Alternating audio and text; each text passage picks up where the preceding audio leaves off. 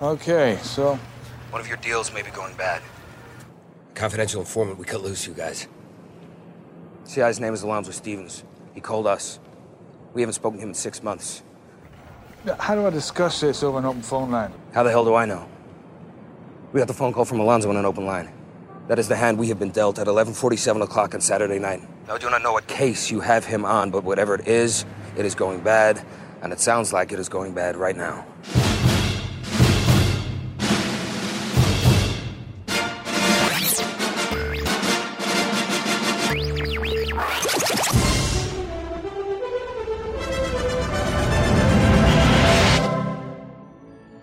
It can come back on me, baby. This is Film Sack.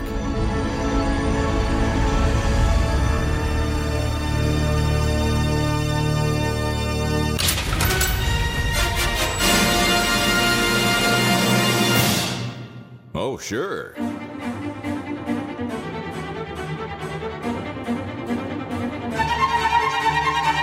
Hello, my fellow Earthlings, and welcome back to Film Sack. This is Film Sack episode 414, mining the very depths of film entertainment for all mankind. I'm Scott Johnson, joined today by Brian. Smells like the mid-aughts in here, Dunaway. Ooh, it does smell. It's so stinky wearing that silver bodysuit in the club. No! Mhm. Oh, hi. Hold on a second. How do you even operate this stupid old-style cell phone? You flip this, okay, and you flip this, and boop! Yeah, hello? This is Detective Sonny Crockett of Miami-Dade PD. Pass me through to your sack! Hello? Weird, it sounds like I'm talking to someone's crotch.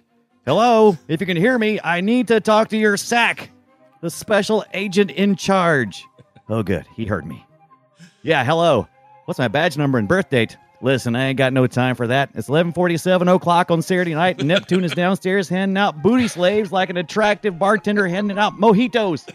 That's the hand we have been dealt. What's that? Hold on, I can't hear you. Tubbs, come on, man. I'm on the phone. You can't stand right next to me and make 3 and 4 phone calls while I'm talking on my phone. It's distracting. Go stand over there. Further. Keep going. Shit. Listen, Sack. I gotta call you back. Tubbs just went over the side of the building. Hey, Tubbs, you can't negotiate with gravity.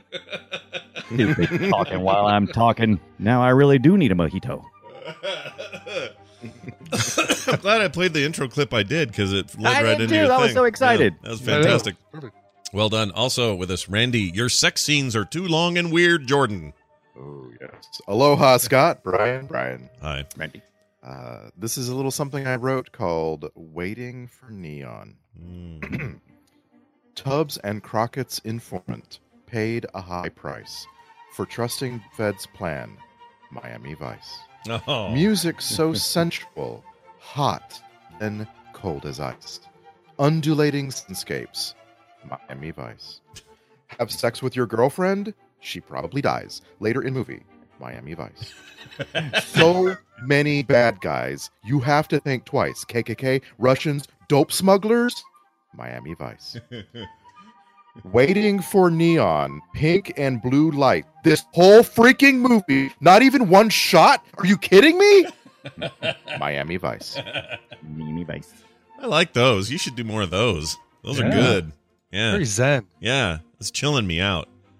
Although for some reason he was getting cut out a little bit, and I don't know why. But not bad. Also with us, Brian. At least it has a cool soundtrack, Ibit. Oh, so true. So true and so appropriate for me.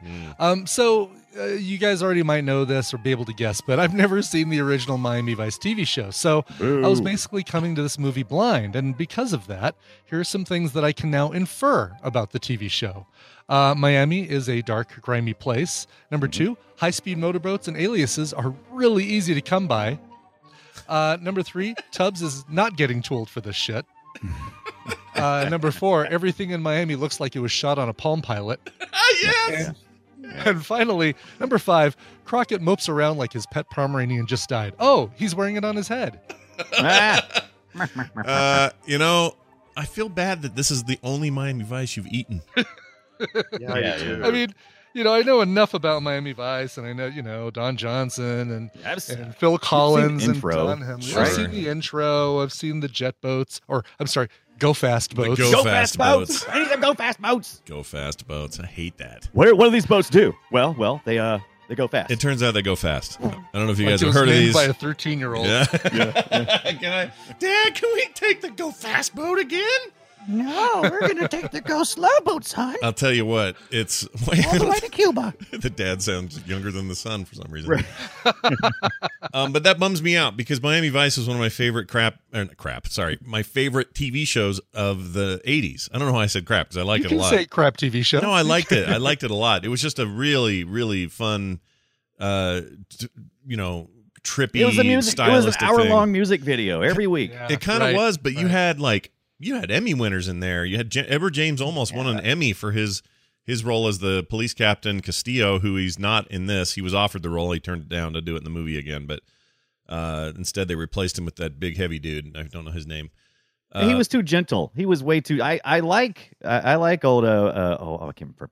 Edward his name James for a almost. second. But yeah, I like the actor who plays that part, but he's just too gentle. Yeah, he's too soft. Exactly, I agree with that. But it's a real bummer. And here's the bigger bummer. This is Michael Mann, who turned out to be, post the Miami Vice days, his own creation, turned out to be one of the best modern filmmakers ever, and made some incredible films. And we've seen Heat, and that was more proof of that. Like, that's an incredible movie, holds up, amazing stuff.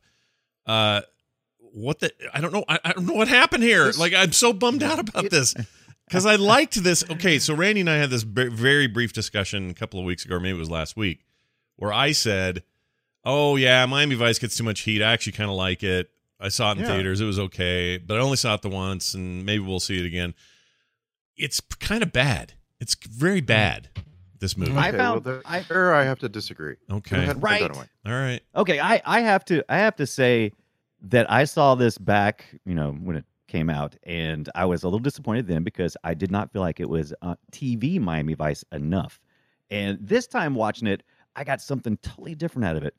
And we can talk more about it later. But it was just the long lingering shots that Michael Mann did, and the looks that people gave. I didn't realize how important that was back in the show. And boy, I hope you like that thing where two people don't trust each other, but they're in bed together, Right. and they say a line and then stare at each other like, "Are you about to draw a gun? Because I might have to draw a gun right now from this pillow." And it's like, if that bugs you, because that no one in real life ever does that, and it's all over this movie where people say a line and then stare hard at each other. Oh, If that bugs you, you're gonna hate this movie. It's 2 hours of that. Mm-hmm.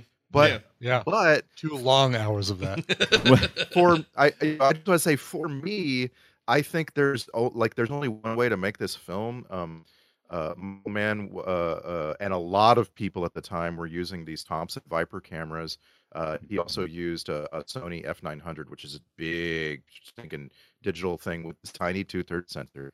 And he also has some 35 millimeter shots, but you'll never notice them because you're so busy watching the grainy, harsh, way overgained, way overlit nighttime scenes and so on. And it after a while, this movie could probably wear on you. Like, do you? Okay, great. Do you remember the same feeling watching Battlestar Galactica, because it was also shot with the same equipment? You mean the TV show. remake, right? Yeah. Yeah. Yeah, the newer TV show. I mean, I, for whatever reason, I don't know if it's a post-production thing or if it's because there's so many outdoor shots, but this thing looked like it was shot, like Brian said, on somebody's Palm Pilot or a phone or something. Like it's got that crappy early aughts, hey, digital, that's the thing. No more film, guys. Let's give this a shot and see what we think. And it's looked just fine. too. It looked fine in day shots, but it's the night shots that digital cameras have always had trouble with. The sensors just haven't been able to. And they're better now. Like they're way better now. Like they're 1,000 billion times better now. Plus post stuff is better now. Like all that stuff. But the Collateral's similar. Another great movie he made, which is shot in this with the same cameras, and it just has this weird look, especially in the night shots. And I hate it. Like it's I find it annoying. I found it it feels amateurish, almost like a YouTube series. Somebody said, "Hey, we're doing a Kickstarter. We're gonna make a YouTube series about guns and shooting people. Let's do it." Like there's a little bit of that going on. Cars and go boats and yeah, but it doesn't have the like warm quality of like Heat. Heat has this just really great shot. I mean, it's all film, but you know, like it doesn't have that at all. So it doesn't even feel like a Michael Mann movie. But besides that, the sound work is really bad. People are mumbling here and yelling here, and no, let's be straight. There's only one person mumbling. Yeah, it's Colin Farrell. Hey. Colin Farrell will not speak up. Colin, speak up. Yeah. Interrupt for 1 second. Randy had to jump out for to fix his microphone. Can you pull him back in? He's in Colwayne. Oh yeah, I can pull him from Colwayne. Hold on. And the bad part with Colin Farrell's character playing Sonny Crockett is he does mumble so much, and you can't help but to draw comparisons to the TV series, where the actor there spoke with such clear dictation and slow. You know, so it was such a different. And what was really weird with that is that it felt like Colin was having a harder time covering up his accent in this one, but he's done American roles before, like Phone Booth and lots of movies. Buckshot. Daredevil. He's the bad guy. Bullseye. Buckshot. Buckshot actually throws like 50 cards at you and hopes one of them hits you. Yeah. Exactly. Here's a spray. I'm not so worried about accuracy. Yeah. I'm Buckshot. That's right. Here's your pot of gold. Like it did feel like it was always just under the surface and ready to explode. Yeah. But it's a really weird affectation, and he always just seemed kind of short and Tasmanian devil-like to me. Yeah. Like the whole movie just kind of like, yeah, his suits are too big, they're too wide, and his pants are too big, and his hair is ridiculous. That's part of the style concerns about the movie. But when we talk about his voice and his acting, I don't understand why he was cast in this role. It's too much of a stretch for him. Like, he looked great. Don't get me wrong. I think he's just like, wow. I think that's why he was. Yes. And that's too bad. Because like you see the, also considered for the role list, and it's like, no, that's a bunch of nonsense. There are other people that could have played this role, I think primarily, I think Mann was going, he said, I need some actors who can glare. So bring me in your best glare face. And I think Colin Farrell just won that because he has a great concerned glare face. Oh yeah, no, he totally does, and I like him. I'm generally kind of a fan. I prefer him in things like in Bruges, where he's like himself, or it's his real accent or whatever. His other Irish like roles that he's in, there's something very manic and cool about him.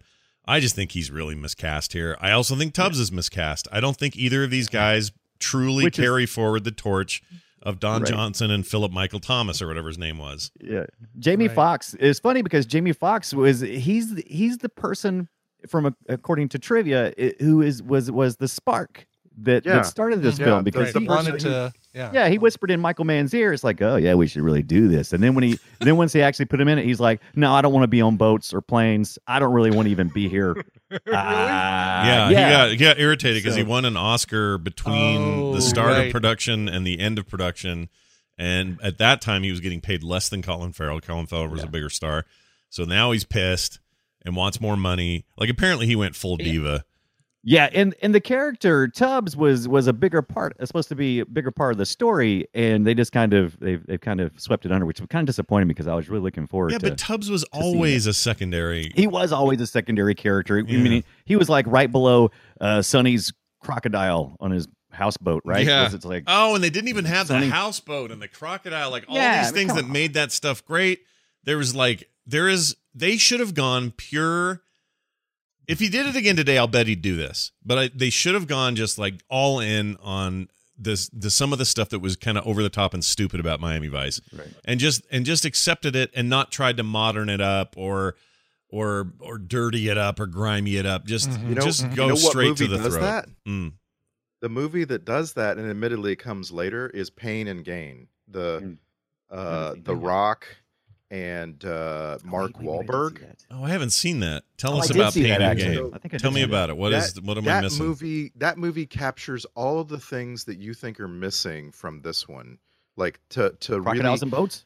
Yes, and to give you this full bright picture of Southern Florida, which this movie just like, I'm sorry, this movie wants to be a Los Angeles at night movie, and it's just set across the country, you know? Mm-hmm. Yeah, it was always they dealt with nightlife, very little daytime, which is not true of the original series. The original series did a lot of daytime shots as well as night shots, but this was all took place during the seedy underbelly of Miami Dade, right? And it was always, and I think the film carries this forward, but it was always this ridiculous idea of what vice cops were up to and what their lifestyles were like, and the car they got to drive and the clothes they got to wear and the jewelry they had all over their hands. Like, it was always like, okay, there's nobody in Miami is doing this, but it didn't matter. We bought into it. It was cool. We knew that they were ultimately going to do the right good guy thing. Like, even in this, at the end, as hard as it is, Crockett, Sonny has to turn her in. Like, he can't carry on this life. He has to turn her in because it's the right thing to do. Like, they get some of that stuff right, but I just think this thing is all style, very little substance. The show was a lot of style and just some substance. Like, it doesn't have to, like, go John Wick direction, or go give me some characters I want to care about. Yeah, I cared about Sonny and Bad Crockett in the Boys. TV show. Even Bad Boys, I think, does it better than this. Yes, Bad Boys. And is another good example. There's another problem with this movie is we all had seen Bad Boys, and again, I hate to keep bringing up Michael Bay, but Michael Mann has this other thing that he's supposed to do, and we saw it in Heat a lot, which is where you build all of these characters up, and they all have these relationships with each other and these interesting motivations that you give them, and that is different. Michael Bay would never do that, right? No. And so, like, I'm waiting throughout this whole film. I'm like the scene in the trailer when they rescue Trudy, and there's an agent who gets a moment of badass where She's she talks awesome. about how fast she's gonna kill this guy. Yeah. She's from Orange is the New Black too. Yeah, she's Right. great. In that moment, I'm like, oh, what a great little line and everything. I'm like, wait, this is a Michael Mann film. I should know everything about her by this point. Yeah. Why don't I? Yeah, up till the now, she secondary just stood characters around of in rooms and stuff. She just the secondary characters of the crew, just besides Trudy, were just like to the wayside. I have no concern. But I watched the Netflix version, which was 2 hours 11 minutes, and I know that the real version is supposed to be like almost 2.5. It so I is, wasn't sure yeah. if we. Well, the cut some director's stuff. it's a director's cut thing, but yeah, I'm you're right. sure I watched the director's cut the second time I saw this. This was my third, so I saw it in the movie theater, and then I'm pretty sure I saw a director's cut at home on Blu-ray, and now this. And I haven't seen the movie in at least Was there a scene that Crockett and was I confusing this with the TV series, or was there a scene where they were in this movie and they were kind of like in like the drainage ways, and they were talking outside the car, and was that a finale from the TV series or something? I don't remember now. Now that you say, I don't think it was in the director's cut, because I also want to say I saw at least part of the director's cut, maybe not the whole thing. So I guess I can't say. But boy, am I going to be useless on answering this question? Yeah, first time seeing this movie, first time seeing anything. I mean, again, and I don't want to say this too many times, but how did they not think about the TV show and end the film with the two of them getting on the boat and driving off on the water, or the two of them getting into the Ferrari? Because Jamie Foxx said no boats. Yeah, sure. Right, that's okay, true. That's true. But by the way, we could have a stand-in. We don't need. All we need to see is the back of his head. I don't remember him. I don't remember him having that problem in the TV show. By the way, that no boats thing is horse shit. No, I think that was a Jamie Foxx. Yeah, thing, it was not a personal Tubbs thing. Oh, you mean Jamie Foxx didn't like to be on boats? Yeah. He's like, I'm not getting on boats. No, you can forget it. I'm not getting on a plane. Forget it.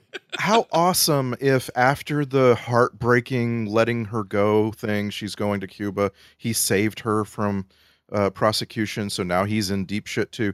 How awesome would it have been if she rides off and then Tubbs pulls up in the Ferrari, and then they get in the Ferrari and just drive up the Key West Highway or something like, you know what I mean? Like, with the sun going down. Yeah, but Randy's right. They didn't embrace that part of the partnership. They wanted to kind of make these guys separate in a weird way, and that's a mistake. Like, the whole point of Miami Vice is these two guys, 100% dedicated to each other, have each other's backs, way too cool for school. They needed to drive off into the Miami sunset together. It's stupid that they didn't. Right. And they were trying to, from the interviews I've seen about this movie, they were trying to divorce themselves from the TV series. I don't know how, but they were trying to keep themselves separate from it. It's a mistake. Which was disappointing. It's a mistake. It was a huge mistake. Huge mistake. And maybe you pull some of that from the TV show, because I did not feel like there was any of that in the movie. Like it did not feel like these two guys really liked each other, and you could replace either one of them with a new partner and they would do just exactly the same thing. That was always the conflict in the original series, because you're touching your good guys who are flirting with criminals and bad guys all the time, and you're always constantly trying to watch each other and make sure that you're not going in too deep and that you can come back out. Yeah. And they had some of that in here. But if like you guys said, just could have used more of it, more buddiness. Yeah. Buddy. Yeah, you're gonna do that. Yeah. Just do it. Don't. And it was so many long shots of nothing. Like the show had that too. All right, long shots of nothing. I know the show had that too, and I don't want to, pretend like Miami Vice wasn't about the eye candy, because it always was. But there are moments in this movie where actually a couple of times I went, I wonder if I just tapped forward a couple of times on my remote, if I would still be in this shot and not miss any dialogue. And sure enough, it works. It totally works. Yeah. In fact, this movie's runtime is like 15 minutes. Is what it actually is. Okay, I mean, but like it's about the visuals so much more than anything else, and it's like this movie has such good bad guys. Like the way they are cast, the way their wardrobe works, the way, like John Ortiz has this like these glasses that he wears the whole movie. He's cool. The guy who plays Jose Hierro. I'll agree with you on him, and that's it. All the other. Oh no! The guy who plays Montoya looks just wow. No, I just thought he looked just stupid to me. He looked like a guy that should be in a diaper and sitting there looking dumb. Like there was that dead face where it's just like, I only pay for results. Get out of my car. Yes. I found him to be ridiculous, that guy. Yeah. Right, yes. It's so tropey, too. I mean, not that the rest of the film isn't one massive trope. I like the fact that they left a lot of threads hanging, because they had like an overall arcing bad guys in the TV series, and that's one of the things they did here. We had several layers of bad guys that they were dealing with in different stages of the investigations were going on. Threads hanging. Give me a trope alert, because Hold on. Where is it? Right here. We have not seen a better example of Chick in the Bucket since Wild Wild West. This movie starts with them doing an investigation in real time. Bunches of agents in a nightclub. I don't know how you do that without everybody in the city knowing who you are. But bunches of agents in a nightclub. Some crap is going down. They've got CCTV. They've got eyes on their prize. They get a phone call and just leave. Yeah. And it's like, what? The rest of the movie, there's a bad guy having a three-way in a room waiting for the cops to come bust in. The rest of the movie. What about Neptune and girl number 3? Why was she crying, and why was Tubbs so upset about it? They beat the shit out of her. They kicked the crap out of her too. I hated that. Girl number 3 got dragged out of the club and then dragged into a car and then dragged all the way up the A1A and then dragged to an airport. And so the whole movie, girl number 3 is being kidnapped and we never know what happened. Yeah. It's crazy. Massive Chick in the Bucket, that whole sequence. Also, I thought you were gonna. I thought you were gonna say the guy who I used in the intro today. Let me play that again by itself. Hold on. Oh yeah, Mance Rayner. No, different dude. This guy right here. Where is he? Oh wait, you played a clip from the movie at the top of the show. I thought that was a clip from the voice acting in Resident Evil. No, it sounded pretty bad. Okay, this guy right here. It can come back on me, baby. This guy who's like he's rich because he's a informant, whatever, and they keep coming to him. Yeah, Mr. Potato Head, you mean? The guy that looks like he looks like the underground potato people from the movie we watched last week. Yeah. I thought you were going to say him, because I was sure when I saw him, I went, oh, well, he's dead. And right. How soon's that going to be? He spends the whole film sitting in this amazing condo. The whole rest of the movie, he's just sitting in his condo, afraid to leave, afraid to make a call. Yep. That guy is afraid to even turn on more lights than just the one directly above his head. It's like a 200 watt Afraid McDonald's. Am I being interrogated right now? Why is it so hot in here? Yeah, it's like you wanted to watch Dark Crystal and look at his people one last time or something. Right. Can we talk about John Hawkes for a second, Wait, though? can I throw in That'd one be more great. chick in the bucket? Yes, before please. we get to that. Yeah. The pin that Crockett pulls out of the grenade to like show that he's a big tough guy falls clearly on the floor somewhere in that room when he's when he's acting like I'm tough. Right. You don't want to mess with me, drug lord. Da da da. They leave the room. He never picks up the pin to put it back in the grenade. So what does he do? Just like find a convenient trash can, close the lid. I assume he held it the rest of the show. Forever. Here, hold this for a second. Just held it for the rest of the his thing. back pocket. Yeah, the true chick in Still the got the bucket grenade? is the person he handed it to and said, "Don't move," and then walked away. I assume that was a dud anyway. I mean, I could be wrong, but I assume that was never a real grenade, and he was just freaking those guys What out. about the pin in the grenade? Well, But it's a pin, but it's a fake grenade, is what I mean. I think It's a real grenade, but fake pin. Yeah, no, the other way around. But I think he was just trying to, hey, look at me, I'm tough and whatever. Also, once you've done that, by the way, once you've done this thing, this is also annoyed me. Once you've said, hey, we're actually Sonny Crockett and this over here is Tubbs, Rico Tubbs. We're actual people who work in Miami Vice. We are the drug dudes, and we're deciding to go bad. We're deciding to be bad cops.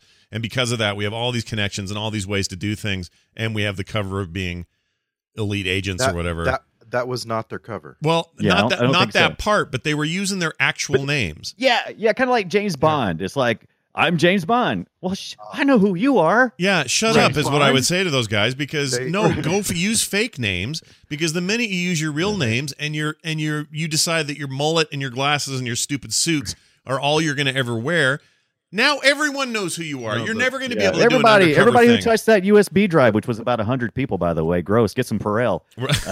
Everybody knew. Yeah, no, they all know who those guys are, and that travels around. It gets through other drug networks. Like, what are you gonna the sequel should be them working at a Chick-fil-A or something. It was just weird. That didn't bother me at all, because as the movie starts, we're told what their names are, and we're told that they have never had their cover blown. So that doesn't bug me. Their real names, their real actual birth names, were probably something else. But you mean other than Sonny and Tubbs? Yeah. Well, no, they used their full names. It said James Sonny Crockett Jr. or whatever. Bio sheets that pulled up. Yeah, on their fake stuff. But I'm just saying, that doesn't bother me. What really bugged me was that early in the film, right, we find out that the feds are compromised. And the feds are working with 4 or 5 different agencies. We don't know which one is the one that has the mole. And we're never going to find out about that, by the way. That's going to be the problem's going to be solved. We're going to find out which one has the mole, but we're never going to find out what becomes of that. We never know that it was a person and what their motivations were. Nothing. Yeah. Well, Mance Radar. This is the Mance Radar guy that Ibbot was talking about before. Mance Radar. Or Raider. What is it? Raider? Rainer? Choppers are coming, Jon Snow. About 2/3 of the way through the film, sitting on a boat, Jamie Foxx suddenly comes up with this plan where he plants the seed of a fake delivery and tells the one guy they can trust to tell every Fed agency a different date. And then they see which one jumps on it. And I don't understand why that plan wasn't put in action the minute they found out they had a mole. Why did it take them days and some guy from the Miami Vice Police to come up with how they solved that problem? And why wasn't it a bigger problem? I just don't understand that. Why? Why? And then, by the way, once they've figured out where the mole is, they don't have an operational security issue anymore. There's another thing. I'm like, I don't think Michael Mann really thought this through, or maybe he rewrote it a bunch. I don't know. I felt like he just phoned it in. It is really, honestly, it felt like, okay, fine, I'll do this. This is really in my past. I made 7 seasons of that show, and I don't really want to do it, but I guess I can do it. And then it just turned out bad. It's just not. It's so far from his. I would never think this was even a Michael Mann movie if I didn't know it was. I can't say if it's too much bad or attention. not, And too much attention was paid to the style, the look, and the feel of the film than an actual in a different right. storyline, non-tropey storyline. I'm having trouble divorcing what my expectations were to what I actually saw, and I actually want to go back and watch it again. Because my like I said, my expectations were definitely. I was for sure disappointed. But then I'm like, well, let me go back with some fresh eyes, with no expectations, and see what the director in some of these, some of the visuals, and try to see if there's something enjoyable there, because this does actually enjoy a little bit of a cult following. I mean, it's people like it. Yeah, it's got value. I guess what that is. I guess I don't have a problem with that. I just have this issue of like Ibbott coming to it with eyes that have never been laid on any Miami Vice material. Right. Is interesting, because you're like, too much style, not enough substance, basically is what you're saying. Totally. And I would argue that part of what made the TV show great was lots of style, but it had some substance. Like it was a lot of this sort of same thing, and that's why it seemed so cool, because no other TV show was doing this. So it felt like it was like, oh my gosh, this is otherworldly. This Miami Vice show. All the other dramas seem stupid compared to this.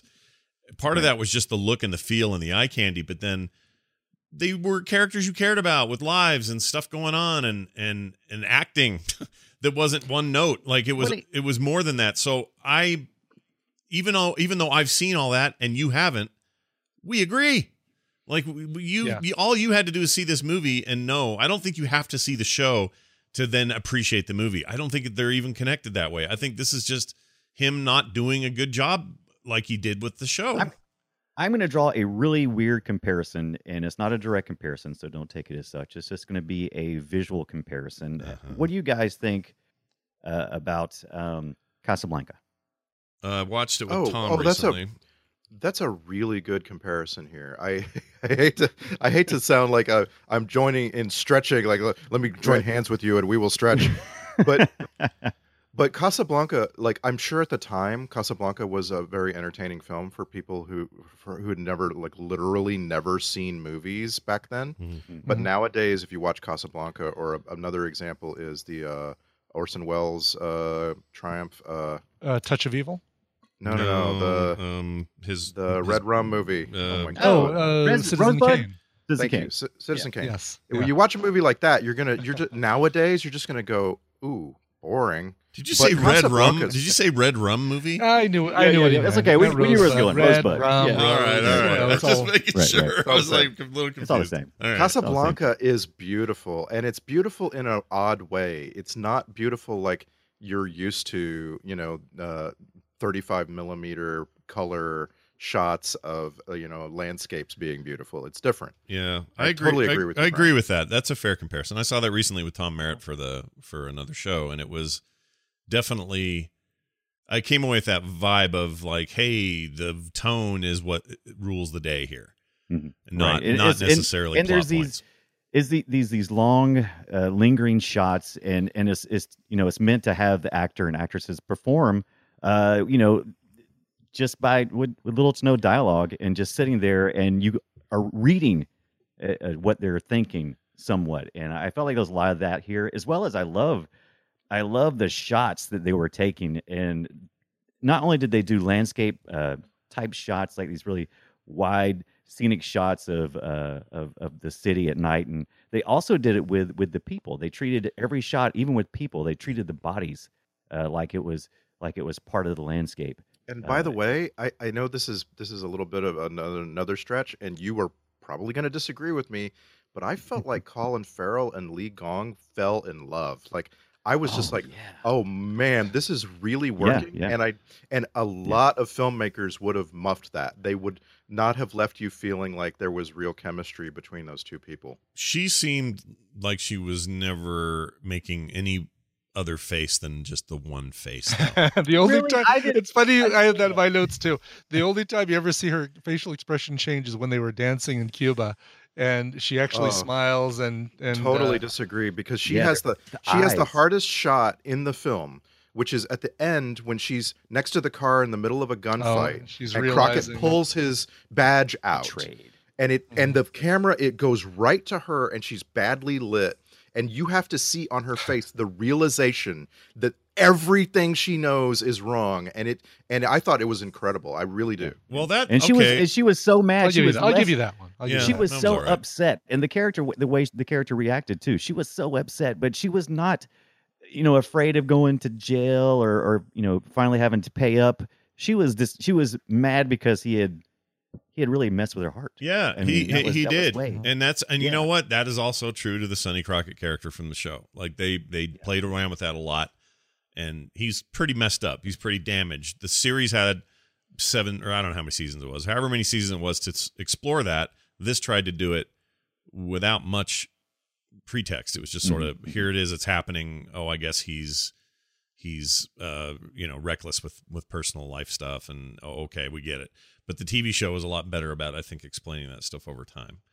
I mean, Colin Farrell admitted once to Total Film in an interview. He says, "I didn't like it so much." He probably said, "I didn't like it so much," because he used his real accent. Touch my Blarney Stone. He says, "I thought it was style over substance, and I accept a good bit of that responsibility. It was never going to be Lethal Weapon, but I think we missed an opportunity to have friendship, or have a friendship that also had some elements of fun." I agree with him. I totally agree with Colin Farrell. I'm glad it wasn't Lethal Weapon. Well, we don't want it to be Lethal Weapon, but and he says that it was never going to be Lethal Weapon. That's literally what he says. He says it was never going to be Lethal Weapon, but I think we missed an opportunity to have that friendship be more meaningful. Right. Yeah. True. Yeah. I mean, just a little bit of fun would have been welcome. Yeah. In this, because that's such a dour movie. Yeah. That's what the houseboat and crocodile were for in the original series. I mean, because I was watching this with Audra, my fiance, and she was just like, "Ugh, I'm waiting for them to tell the jokes. There's no jokes." Yeah. And I'm like, yeah, Again, that's not this movie. Again, watch Pain and Gain. It's like Michael Bay watched Miami Vice and was all, okay, I'm doing everything else. Yeah. Right. And to whatever, I still haven't seen that. Why but aren't we watching Pain and Gain? You should watch Pain and Okay, Gain. I'm putting it on our must-see list. Yeah, stick it on there. It is a film sack movie for sure. I've never seen it. Tom Cruise, Brad Pitt, and Matthew McConaughey were, wait for it, all considered for the role of Detective Sonny Crockett. Now, Give me a McConaughey would actually be an interesting I character. because 100% agree. they- He would have been great. They kind of flip-flop that. Did you guys see the HBO series True Detective? Of Yeah. course, Yeah. yes, Yeah, that so- was amazing. Yeah, and so we have a little bit of flip-flop in here. So I think those characters are kind of, they're kind of. I think Matthew Yes. McConaughey would have been awesome. He would have been a great McConaughey guy. was born to play the role in the first season of True Detective. Yes. 15 years ago, though, no way. Really? No. Right, no way, man. Because he he would was be too young, and he was too much still in that like I'm a funny stoner guy. He Yeah, had they not would- at all. Well, he was What like was 30. the- He's like These 37 or bartenders keep, 38. Yeah, I keep getting what older. year was Bartenders the, keep staying the same age. If this was 06, he John would have Grisham, been. the John Grisham thing that he was in. What, Time to Kill? That was What year 90s. That was 90s.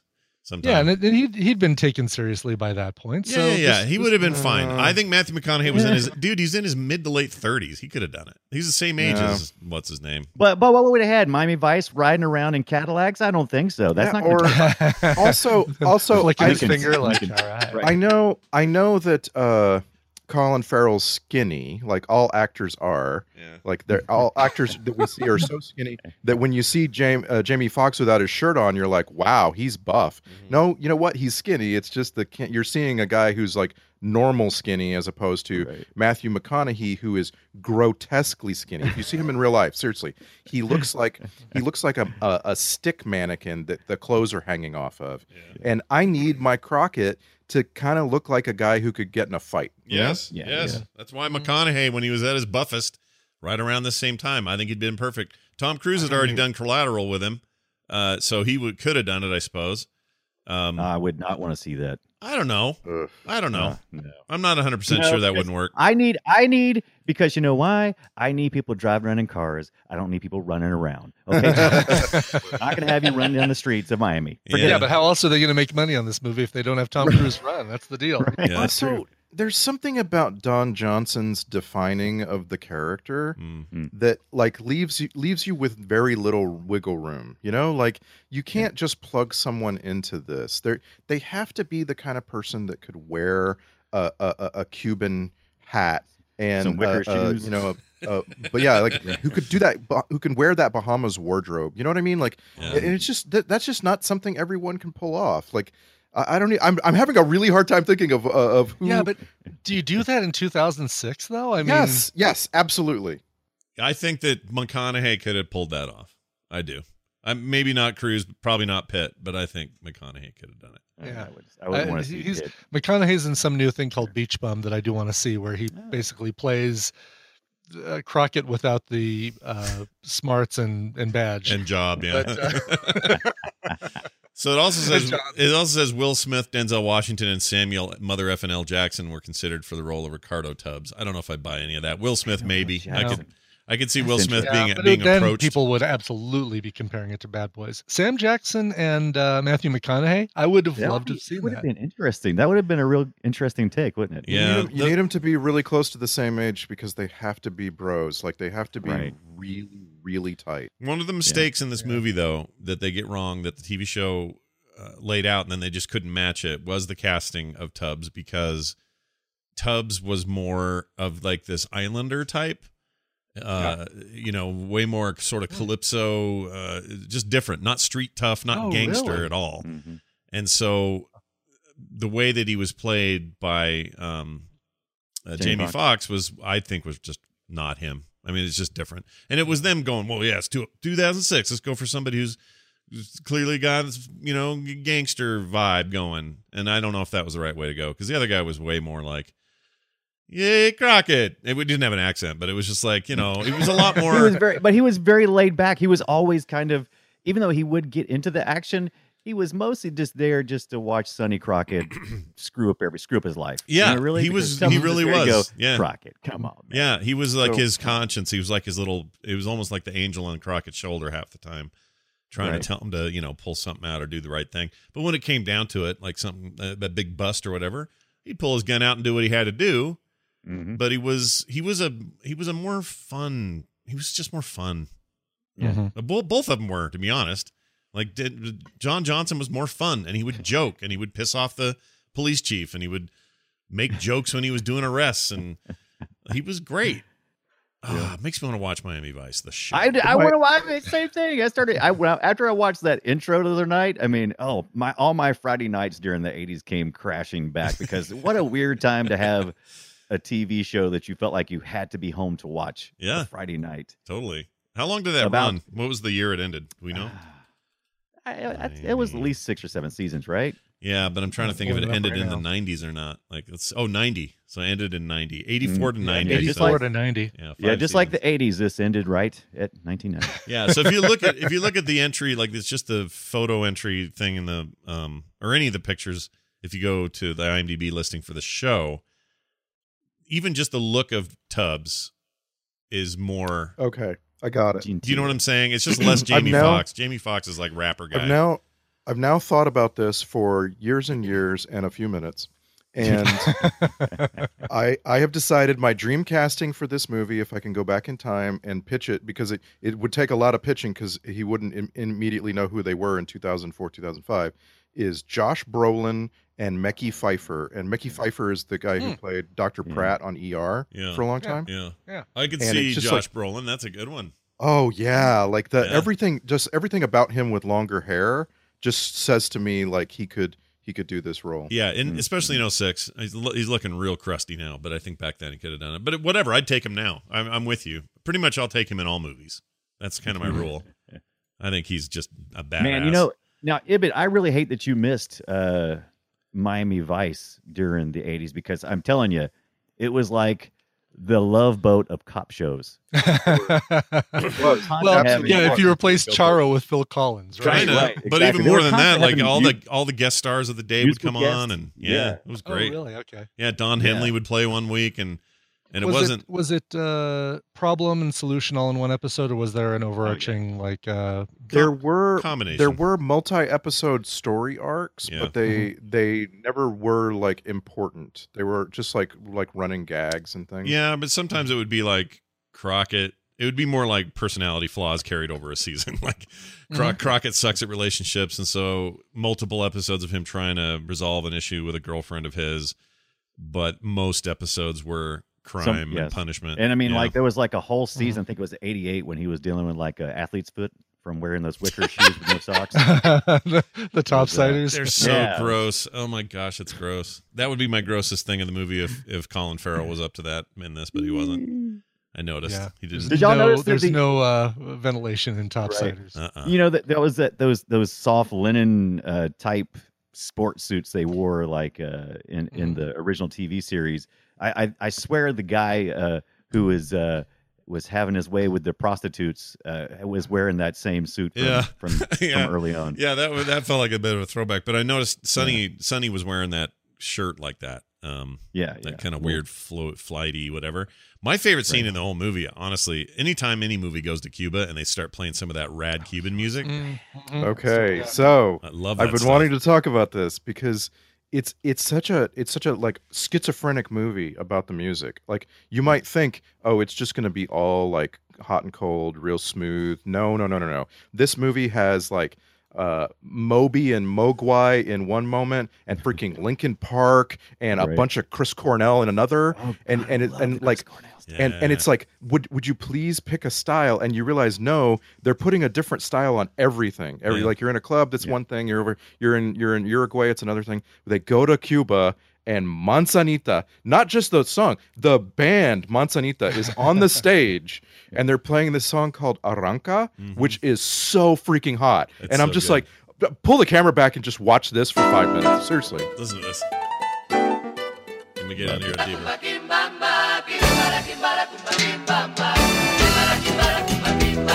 There's something about Cuban music, specifically Cuban, that puts me somewhere, man. I don't know what it is, but geez, I love it. Freaking love it. This movie just it's steeped in that kind of thing, and I loved it. And I also loved that that they had like Audioslave was hitting the scene, and that was always Lee Gong's or Gong Lee's her character's like love music every time she was on screen and she was getting hot. I was super into that Audioslave business when it happened, and that was him collaborating with, because he'd left Soundgarden and Tom Morello. Tom Morello, Yeah, right? that was- And I remember Tim thinking, Comerford. and I remember thinking, man, this is the best thing ever. I can't believe these guys are together. And then they didn't do it very long, but I loved it for when it lasted, and it was good to hear Chris Cornell singing. Oh yeah. If you set out to do this again, though, there's no way you would have these like Moby Mogwai songs. Oh, Like, I don't know. It just doesn't. It doesn't make you think like. It doesn't make you think South Florida. It doesn't. But the show was full of like does for me. Jan Hammer and all that. I mean, the show was full of those like weird, ethereal, electronic-y sounding things. I think they're totally appropriate here. Yeah. I love the intro music to the TV series, and I did not realize there was two different versions, because I was always familiar with the second and third season intro, which was very fast. And like the very first season has like this slower version of it. Yeah. And it's just it sounds weird. It's like, oh, when somebody put it. Trying to find one of these slower Moby speed. tracks was really cool. Is this it? Oh yeah, like this. I love just like wall of sound electronic stuff. I mean, it almost Right makes the and movie better for me because that stuff is in there. I think the soundtrack generally is awesome. Yeah. Also, by the way, what were Crockett and Tubbs driving that was so much faster than old what's his face, who was trying to get home, because they were on top of they were on top of a building, had to get down to the parking garage, get out the gate, and they still was able I'd catch right up to a pull alongside and hey, pull over and So that's a F430. Ferrari, It is right? It is a very fast car. There's actually there's a it a neighbor go-fast of car? mine who has one. It's a Yes, go-fast car. I go fast car. I have a neighbor who has an F430, and it's like so discordant to go to freaking Albertsons for groceries. And this guy who lives in the neighborhood has it parked out in front of the grocery store.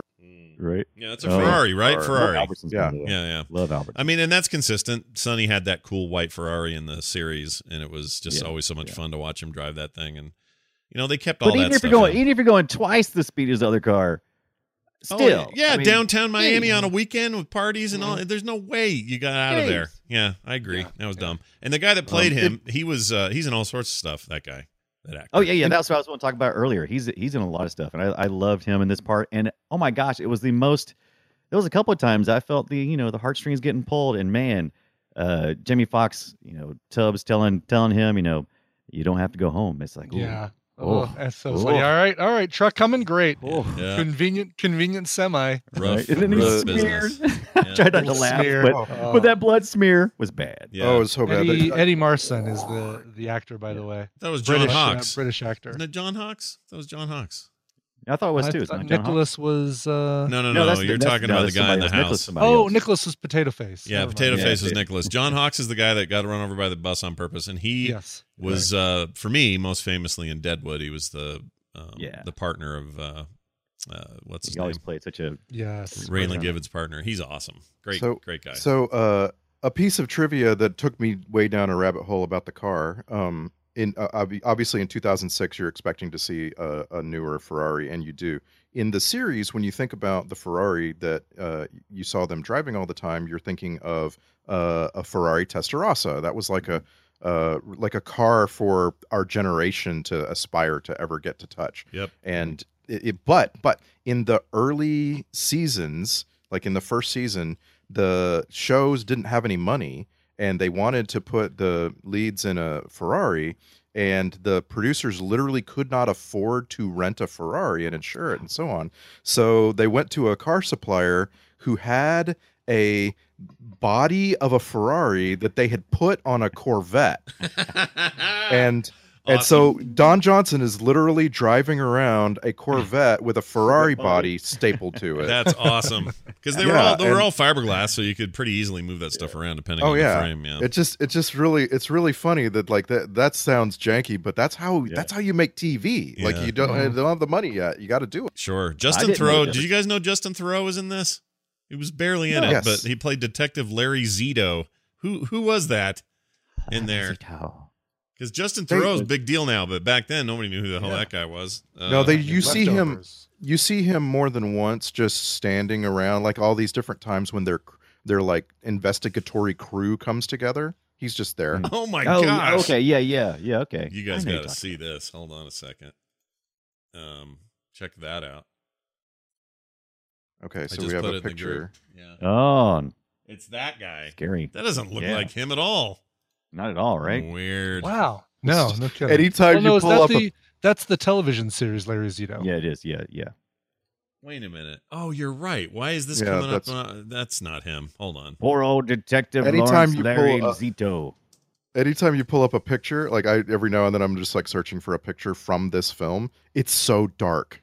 Yeah. Every picture, you're like, why don't they brighten that? I can't find any images of him except the old guy, who I know from other things too. That dude's in all sorts of stuff. Right. But I can't find the. Oh, there he is. Okay. Well, he exists, and apparently he was in it, and I don't remember how or what, but there's his face. Enjoy. There was Anyway, another thing about this movie that visually was, or not even visually, it was just an awareness that almost everything was happening outside. There was very few things that were happening inside, and if there was a shot inside, it felt like they wanted to get outside as quickly.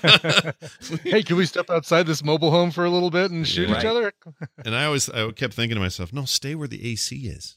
Like it's hot Right. in Miami. It's so What are you doing? hot. Yeah, but having the whole thing happen during hurricane season in the story and having thunder Right. constantly everywhere, kind of cool. You know, that's pretty. Yeah, neat. I kept trying to attach that to the lightning happening and to the elements in the story, and it's just like, okay, it's just Michael Mann is just known for getting the same shot over and over and over until something happens. Like he apparently famously got a shot for Collateral of coyotes walking across the street behind the main actors. Right. Yeah, they're all And it going just straight. happened that he had shot the scene over and over and over, and some coyotes happened across the street in Los Angeles. Mm-hmm. And it's like this is what he does. So it doesn't surprise me, but I'm still like, I have this little thrill when you see the lightning Right. in the background. Yeah. That's I did cool. too. It's funny. We're gonna keep filming this until something. Either you guys do better acting or something interesting happens. Yeah. Now, is he just done right now? Like, this is a guy who did Manhunter, The Insider, Last of the Mohicans, Collateral, Heat, like some amazing films. What's he doing now? Like nothing? Retiring. He's chilling out. He's drinking some mojitos. He was a producer for Luck, that thing that on HBO that where horses died Yeah. during What? filming. Horses died. Horses died. Yeah, it was a thing about horse racing. Oh, and with yes. Dustin Hoffman. Dustin Hoffman. And a bunch of horses Yeah. died in the making of it, and they made him shut the production down. Yeah, he's still doing stuff. He's doing Hugh? What the Yeah, hell is Hugh Hugh? 1968, a TV Yeah. miniseries I've never heard of. I haven't either. Is that not Netflix? I thought Hugh was Netflix. Okay, Could the be. last movie he directed was 2015's Black Hat. It starred Chris Hemsworth and Viola Davis. Yeah, I actually enjoyed that. I don't know Yeah. anything about that. It's Yeah, not Black Hat Hackers. does Yeah. not enjoy a good review anywhere. I thought it was all right. It's 5.4. It's middle. Maybe he just Over. needs to be. Maybe he's just like, I'm good. I've done a lot of cool stuff. I think I don't need to make any more movies. He's good. Mhm. Because what else? Chillax. Public Enemies was good. Miami Vice. So really, since Miami Vice, he hasn't really had a huge No. hit. And that bums me out. Take a break. I found a, Take a knee, Michael. Yeah. Is this good? I found a bunch of pictures of Justin Theroux in this film, and in every one of them, he's got this really cool gun called an OA-93 on a strap. Yeah. And it got me thinking, gosh, there's a lot of strapped guns in this movie. Like people Yeah, just yeah. what they like to tuck the gun under the jacket, but have it hanging from their shoulder. Right. Like that's like a style choice. That's, I don't know. It just sounds risky and like unnecessarily dangerous right. to walk around with, and everybody's doing it. So you're like, they're trying to impress each other. These guys are all trying to look like the guy that impressed them originally. Yeah. Yeah, you're right. And I actually enjoyed I felt like they had some new Foley work for some of these guns because You know what? I didn't They had guns I've never heard or seen before. Like again, that thing where Gina is about to take out a guy who's got a bomb around Trudy's neck.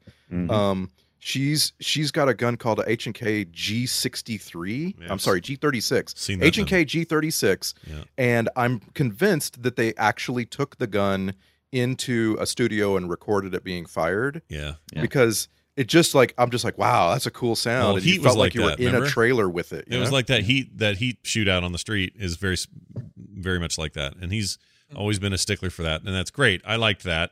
And that's it. By the way, I use that gun when I play Counter-Strike. It's a great gun. But did you guys get the H&K grenade launcher that Jamie Foxx uses to kill the, that was the awesome. main bad guy at the Yeah. end? Oh my god. Yeah, that was pretty good. Put a hole in him the size of a pancake. Oh. It was awesome. He was good. That guy was good. That Oh actor. yeah. Yeah, I liked him. He creeped me out. The way he just What was stared. what was the actor's name that played Saeed in Lost? Oh, he's similar to that. Yeah, he looks Well, like it's that. not similar, but they have similar hairstyles, and I was like, oh, this kind of reminds The me kind of the mullet, not quite a mullet, but still, yeah. And Yeah. Lost was around the same time, right? Yeah, 06 would have been the middle of Lost. Second year, third year. Third year? Yeah. 04 to, it would have been second or third year. They were, But in that fact, guy, it was ooh, the he did bad a year. great job. That was the year they were doing all the repeats because of the writer's strike. That was not a great year. Right. Right. So I was going to say this other thing here. About the, I have two questions. One, do you have to make your sex scenes so obnoxious? They annoyed me. I was wondering if we were going to bring up the, you alluded to them at the beginning, and the sex scenes were just so long and uncomfortable. They just were just not. Disagree. They were Were not they- attractive I sex didn't- scenes. They were annoying and. I disagree. I didn't feel like they were long at all, which was good because I was worried they were going to be really long. I mean, And they it's were not really the only music videos in the movie. Like you have a little bit of boat driving music video, Yeah. but for the most part, the sex scenes have to do all of that lifting. And Well, like I say, it could have been so bad. Like they were totally like fine compared to movies we've seen where the sex just looks wrong and impossible. And Right.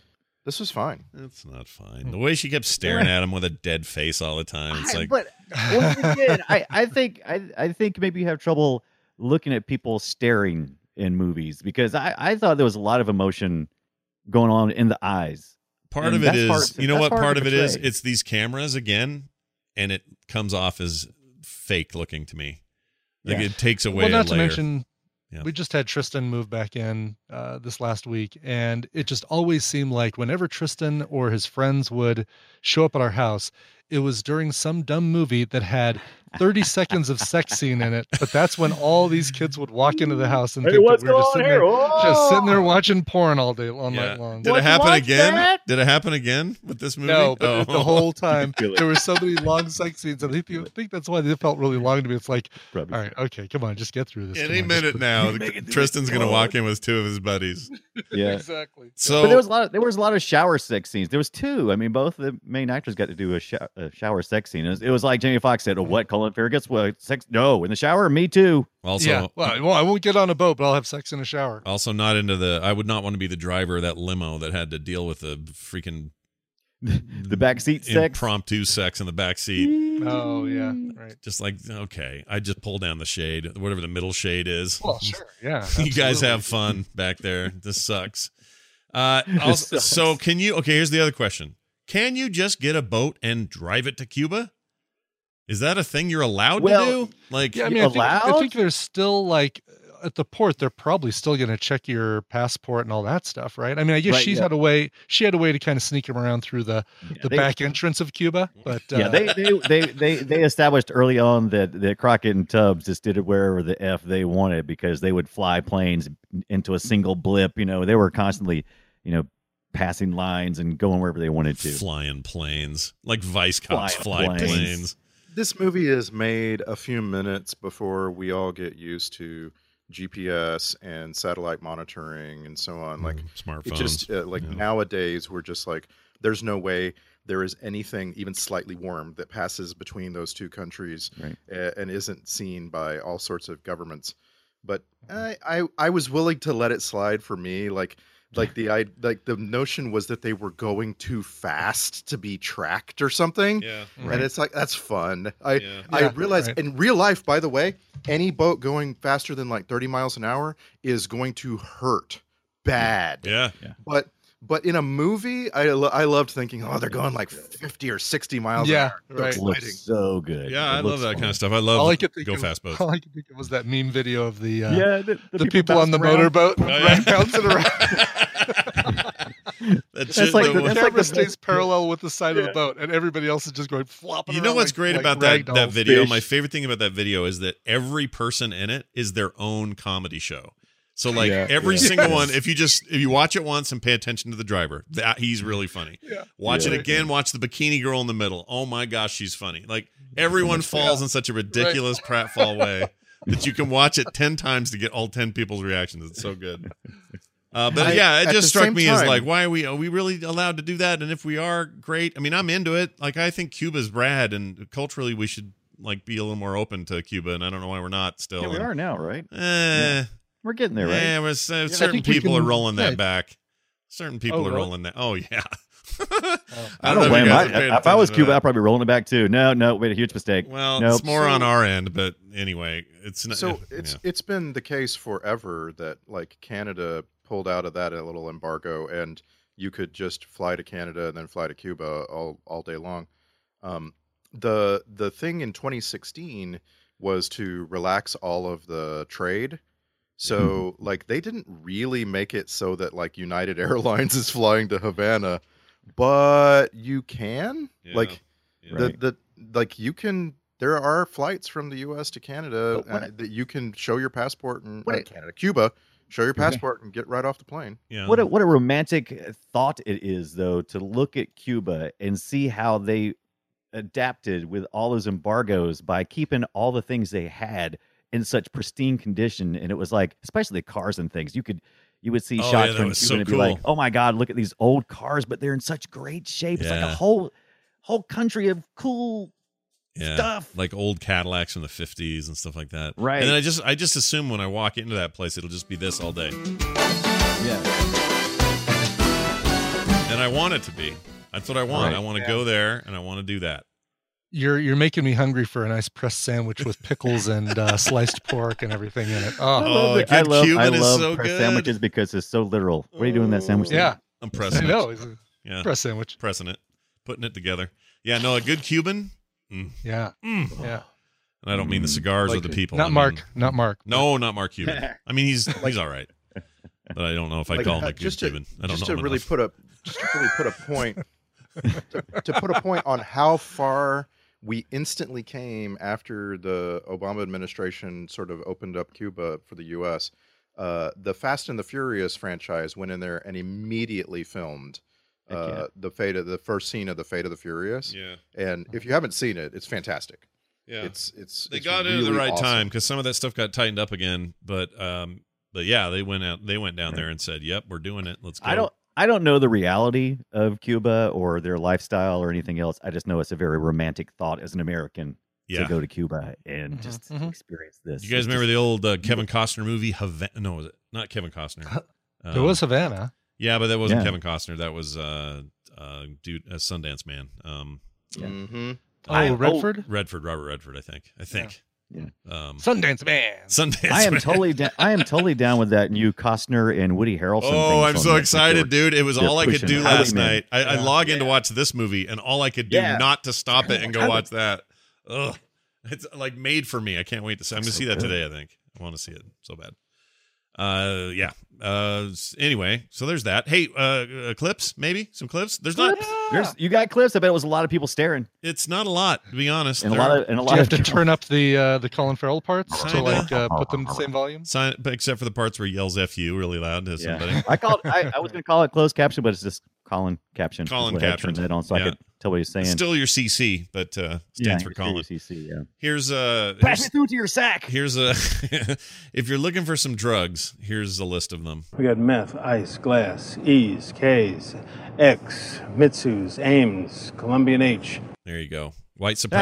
That was such a any single letter is a drug. That was such a 2000s kind of a thing where we thought it was clever to have somebody sit there and recite off all the names for a thing. Yep. Yeah, it just annoys me now. Yeah. Do you notice, by the way, also a lot of his movies have these white supremacist bad guys in it. You notice that? He doesn't like the white supremacists. Weren't there some? They're the Nazis. They're easy. Not a fan of the white supremacists. Right. Yeah. I agree, but I was joking in my poem at the beginning, it makes no sense to have too many disparate groups of bad guys. Yeah. Like there's a point where you're like, okay, so I guess everybody in the universe is in a gang and it's like a different gang and warriors come out to play, and I'm like, I need my bad guys to be a little less discreet, you know? Yeah. I was hoping that we'd have someone like this guy right here. Diplomatic community. What do you want? Stop playing. He it's never. Hard not to compare this to Lethal Weapon, which is funny because it went the opposite way, movie, series to TV show, and I love both of them. I mean, I like the first two Lethal Weapon movies anyway. Mm-hmm. But the TV show's been great, and especially the swap out of Country Dude to Scott. What's the guy? Stifler from American Pie. Oh, Stifler. Jason Thomas. Scott Thomas Powell. John. No. Oh my gosh. Sean William Scott. That's it. Sean William Scott. That's it. Yeah, he's been great. It's kind of the new Riggs like character. Yeah, I'm too bad because the other guy was so he was literally broken though, right? He was emotionally broken like that. Well, they're both broken. They're differently broken. Like the first guy was broken like Riggs. Yeah. Right. But they're broke. But he was literally in real life also sort of broken, and they had to fire him. He totally was. Yeah. So I didn't know that they hired Sean William Scott. That's Sean William Scott. So now it's Sean William Scott and Damon Wayans, and it's really good. It seems kind of like perfect casting to me. That's pretty good. Yeah. Mm-hmm. All right. Here's your next one. This is some angry acting. So check this one out. What if you jump some amateurs into a game they ain't ready for? What the f happened, man? Treyon got killed. Cool down. Cool down. What did anybody just say? They're I on mean, the there was roof. lots of words, and I understood some of the single words, but as a cohesive conversation. Do you have to drive to the worst part of the town in the most remote awfulness at the middle of the freaking night to have any meetings in this? Like this movie, that's all the meetings. Yeah. Absolutely. And what was up with the streets of styrofoam? That was a concern so I didn't cool. remember from 2006. Yeah. Oh, I love that. I love how anytime they left the country and now we're in South America somewhere, like you knew instantly this is a completely different place. Yeah. The streets of styrofoam. That'd be Yeah, that? like These all kids out these here- kids digging through styrofoam, and We yeah, sure it's have a lot crazy. of styrofoam, don't we? We sure do. Yeah, that was kind of cool. Explanation, no thanks. Yeah. Striving through, fellas. There's a lot of this talk, I felt like. So here's this. We didn't come down here to audition for business. Business auditions for us. Yeah, a lot of that. Here's another crappy rhyme right on top of it. Here you go. They didn't do time with us, they ain't doing crime with us. Oh, come on. I actually like that line. If they didn't do time with us, they ain't doing crime with us. I gotta admit, I'm like, Yeah. well, that's very narrow. If the glove don't fit, you must have quit. Yeah. What else we got? Just because it rhymes doesn't make it good advice. Yeah, right. Right, exactly. If you're not here, you're not drinking beer, and it's so dumb. Right. Here's one. Beer before liquor, never sicker. Yeah, there you go. Nice. Here's an ominous. I just wrote ominous. So here you go. That part of what I do, you never want to find out about. I think he's a little. yeah. He's got Yoda disease or something. That thing. What I do. That part of what I do. That part of what I do. Let's do it again. That part of what I do, you never want to find out about. He's still cool. I kind of do now. Yeah. Continue. Yeah, keep telling us. All right. I wrote here, what is she saying? Because she had a hard time. Here's this. If we want you dead, you'd be no longer drawing breath in Miami. Okay. If That would we be wanted dead. you dead. Yeah, you'll Drawing no longer breasts. be Drawing breasts in Miami. Yeah, drawing breasts. I saved the latter part You'd be no longer drawing breath in Miami. because it's funny, and I don't know if I think it's funny because it's just someone with a very thick accent that's having a hard time saying a thing, or why I think it's funny, but I do, and I'm happy. I will own that. Okay, call me racist if you want, but I think it's funny. Okay. All right, here's the bad guy. Excuse me, because I am very busy. I have many things to do, so this will be brief, yes? Ugh, hated that guy. Yes. I think I've realized why I like him so much and why you hate him so much. Or why I like him so much, at least. I think that guy is a really good portrayal of what you have to do to be on top of a criminal organization, which is you have to be murderous, and everyone who ever meets you has to know it. Like, that's the only way you can stay on top of a criminal organization, or someone who is more murderous than you will just kill you and take your place at the top. I guess so. And it's like, I just got that feeling from him, like, oh, man, I would get out of this car. He is about to kill people. Like, I like it. I normally do, but he just was in his dumb shorts and his flee shirt, and then later he's laying on the bed with his socks on, and I couldn't take him seriously. There was just something about him, and that beard looked painted on. I don't know. It's just not this. Maybe it's just the wrong guy for the role. Here is a flea shirt. What now? What'd you say? You called it a flea shirt? Yeah, I don't even know what that means. I just made it up. Okay. Yeah, All right. flea shirt. Full of Just fleas. checking. It's full of fleas. It's like, Yeah, it's like, oh, or it's like something that. that the guitarist from the Red Hot Chili There Peppers. you go. Yeah. He doesn't even have a shirt, so that's perfect. So That's a true. flea shirt. Flea never wore a shirt. It's a flea shirt. All right, here's a terrible exchange, so enjoy this one. I think this is indicative of some of the crappy dialogue. Here you go. How fast does that go? Goes very fast. go fast boat. Show me. Where would you like to go? What do you like to drink? I'm a fiend for mojitos. I'm a fiend for mojitos. Good thing you didn't say vodka, or else they would have been on that boat for hours and hours and hours. Days. A fiend. Where do you want to go? What do you like to drink? I asked you first. Yeah. Also, when you say how fast does that go, you're supposed to say 400 miles an hour, not pretty fast. Right. It goes fast. Yeah. It's a go fast. When they got off as fast as it needs to.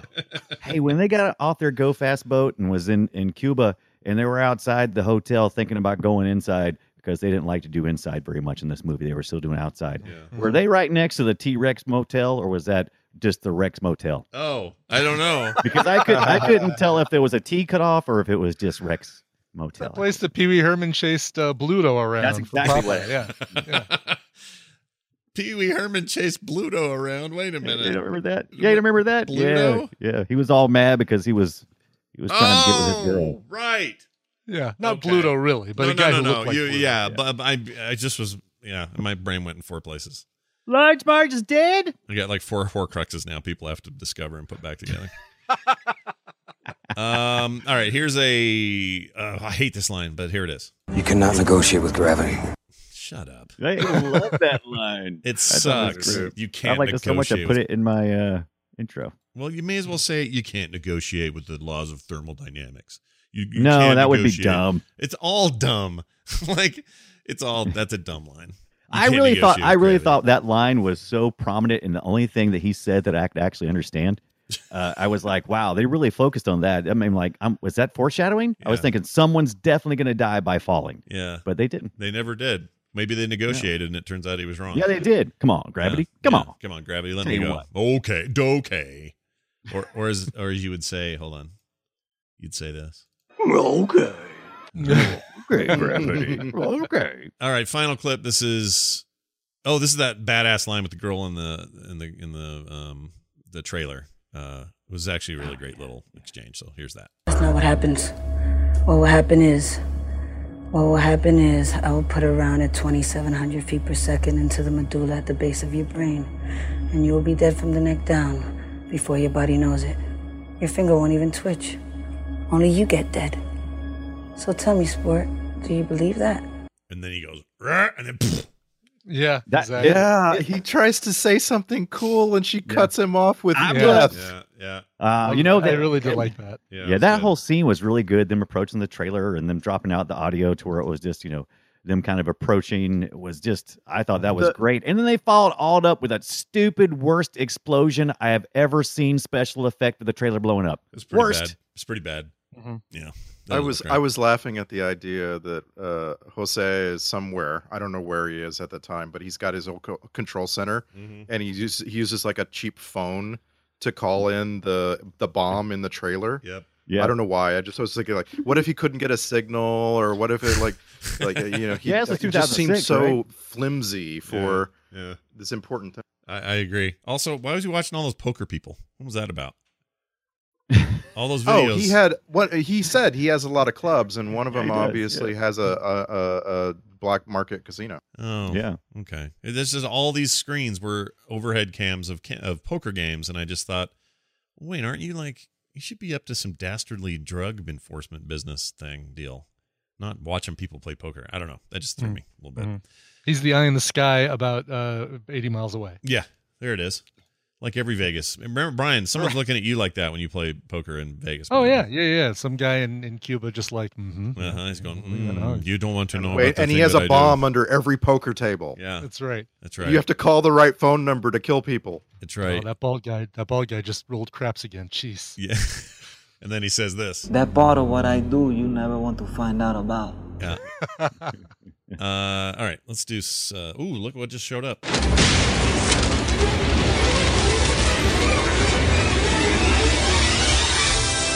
This is the Film Sack checklist. This week we've got worse cameras than a YouTube series. Check.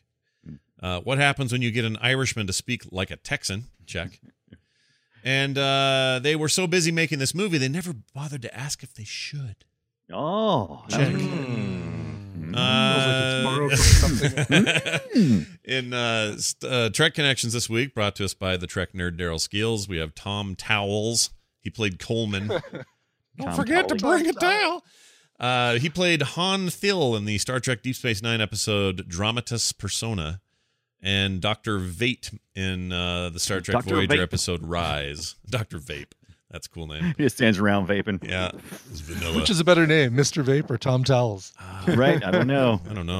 I'm torn. Yeah. Tom Towles presents Dr. Vape. There you go. Pashta D. Lynchnikov was a Russian FBI agent. He played a Romulan commander in 2009 Star Trek with Eric Bana and all those people. Nice job, those people. Soundtrack great. I give it an A. I liked it a lot. Everything on there's cool. I've been listening to it since. And it's so good. I have probably listened to this soundtrack 1,000 times in the last 15 years. Seriously, 1,000 times. If it didn't have this soundtrack at this level, I would have really hated Miami Vice, because it does help it. It elevates it. And it did it in the 80s show too. I'll admit it. It was, music and tone were everything. And it had that too. So, for its time, like no one thinks of Phil Collins as cool anymore, but I can feel it in the heat. Not even Phil Collins. I was going to say Phil Collins might. Yeah, he might. His current his current U.S. tour is something like "I'm Still Not Dead Yet" or something like that. That's the title. Yes, of his current tour. Yeah, he suffered from a little bit of depression there for a while, where he was trying to deal with the loss of his fame. And that's something we probably, I know, we do say that, but that would be I'll never experience that. Not that level. Right. No. Whatever, man. I still say I can't lose what I don't have. I still say the Tarzan soundtrack is awesome. So I'm not a hater. I'm a lover. Let's move on to the Twitter post. This is where you guys sum it up in 280 characters or less. It's the Twitter post. First with Randy. Miami Vice. Michael Mann's third or fourth best film is still better than everything Roland Emmerich ever made combined. Suck it, Emmerich. I liked The Day After Tomorrow, though. I liked that one. It's been a long time since we've had a good Gibbet versus Deluxe Away battle. Yeah, I agree. Yep. You could have stopped with this. It's been a long time since we've had a good Gibbet. Just sounds fun. Good Gibbet. Sounds fun to say. Also, Brian Dunaway. Also, Miami Vice, like Trudy would say, I ain't playing. Also, this was like a 2-hour staring contest set to some music. Loved it. Musical staring contest. I like it. And finally, Brian Ibbett. Miami Vice. I can feel it coming in the air tonight. Nope, just a fart. Miami Vice. Now I can smell it. I actually wrote it just like that, except mumble. Miami Vice. Miami Vice. Well, all right then. You've all done well. And that means that someone's just handed me a piece of paper. This paper says alternate titles. Looks like it was almost called Miami Lice, but that was mostly just for Colin Farrell because he had a lot of weird hair problems. Okay. Or the Miami Spice Must Flow. All right, moving on. We got an email from Columbus, Ohio, sent to us by Jeff, who wrote into the show at filmsack@gmail.com, and he says, hello, I had a thought that the writers of The Kingdom of the Crystal Skull decided to end that movie the same way that Dark Crystal did. Just seems too familiar. Love the show, though. Jeff. Circle of Aliens, Circle of Skeksis, or Circle of Combined Skeksis. Hots, whatever they were. Yeah. Yes. That's a fair point. Kind of went that same way, didn't it, at the end? Spielberg pulled and the then quickie. Fizz Gig, he jumped in the refrigerator. It was, oh, we should give credit to that guy who did the film edit of the Fizz Gig. Oh, that was sound. great. Yeah, it was so good. See it on Twitter. Yeah, we had a. Let me see if I can see who it was. So you have to, if you didn't listen to last week's episode, you got to go back. Yeah, and find it and link it, by the way. I noticed that a sound sounded like a thing, and then we have to, how do we get people to see the video? Well, if somebody... I'm trying to look it up now. Yeah, if you can find it anyway, put it in the thing. I'll actually play it with the Star Wars dialogue as well. Yeah, Extreme Heights Productions is the Twitter handle. X Heights Prod is the actual Twitter account. X, like an X, letter X? Letter X, Heights is in Afraid of Heights, and Prod, short for Productions. Okay. Chad is the guy there. So okay, Chad's the man. Ty Fizz Gig on YouTube. If you look, there you go. Just search for Ty Fizz Gig. Okay. Yeah. Oh, Ty Fizz Gig, and that's Tie Fighter Tie TIE. Yeah, like a tie you'd wear on your neck, sort of deal. Mm-hmm. So good. I just killed it. Here it is. Okay, I'm gonna just play this because this is great. All right. Let me ask you. Rebel base will be in firing range in 7 minutes.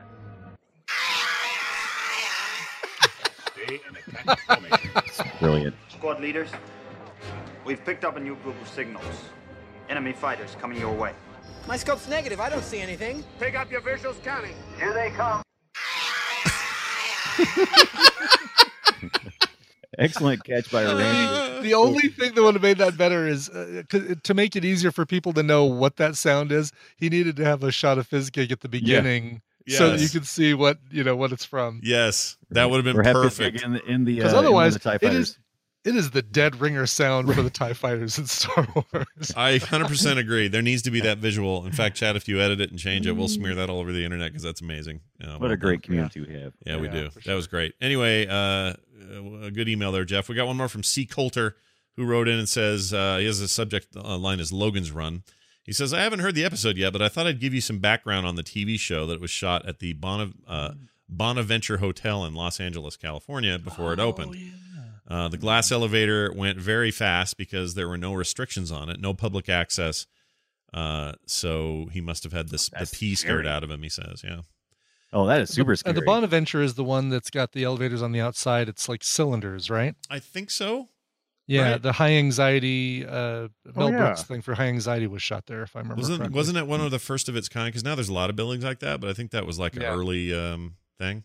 Mm-hmm. And there's a scene in what's the one with John Malkovich is the bad guy and Clint Eastwood is the Secret Service guy. Where he's a police or he's Secret Service security guard for the president. Secret Service. Line of Fire. In the Line of Fire.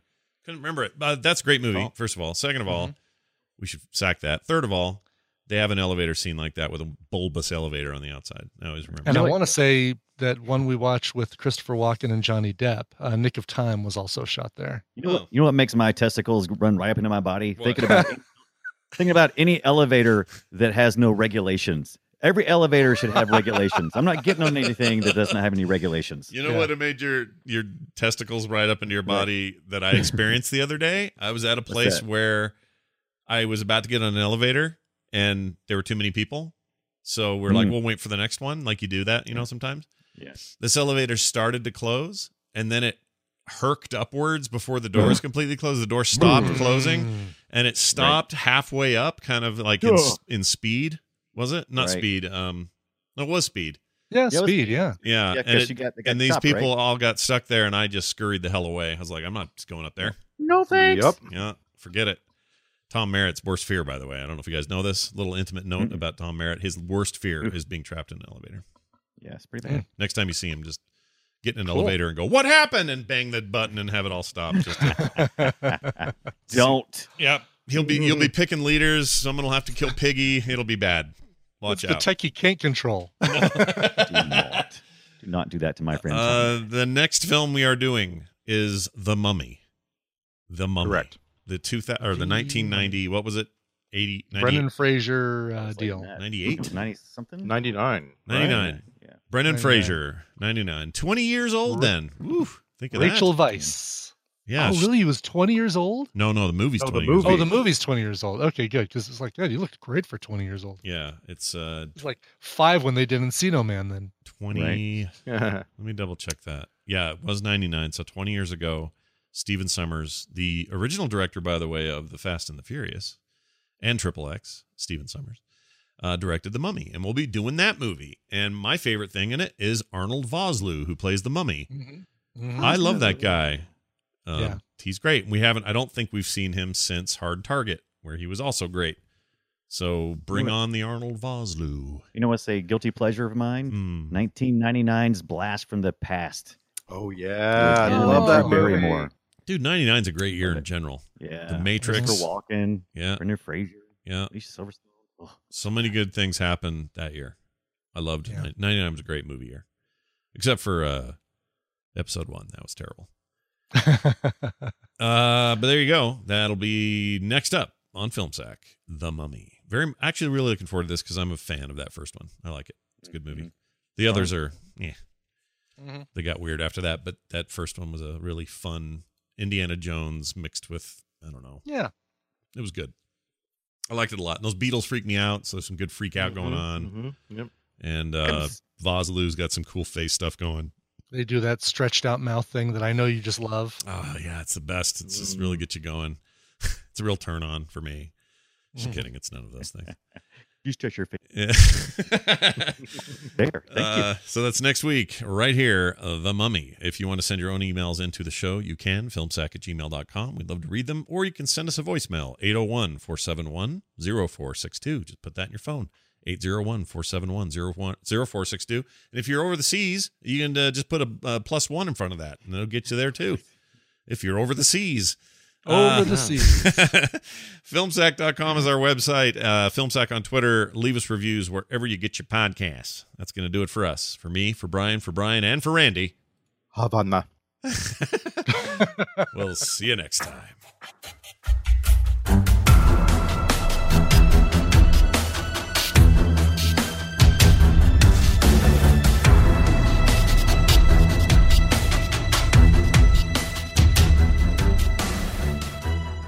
This show is part of the Frog Pants Network. Frog Pants Network. Get more shows like this at frogpants.com. You'd be no longer drawing breath in Miami.